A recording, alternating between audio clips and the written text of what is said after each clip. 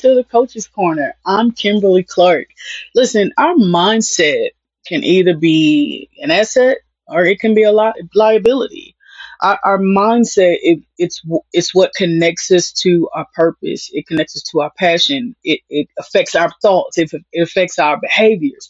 It affects everything about who we are fundamentally, right? And I discovered this after struggling with drug addiction for over 12 years, in and out of jail, in and out of rehab, in and out of psych units, believing that something was fundamentally wrong with me because I couldn't stop using this drug. I couldn't stop wanting this thing. I couldn't stop running away from my problems. It was in my mindset because I believed that I could not, right? And so that's what kept me stuck.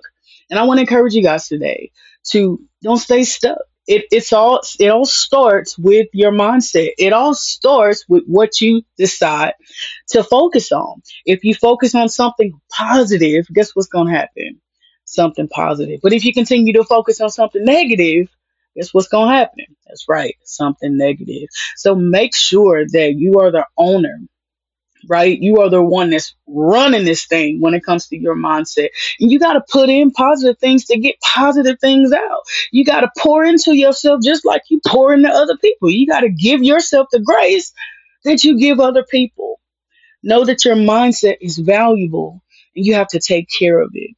Know that you have a purpose. That's why you're alive today. We all have a purpose. We all have a reason we were put here on this earth, and finding that reason and operating in it on a daily basis.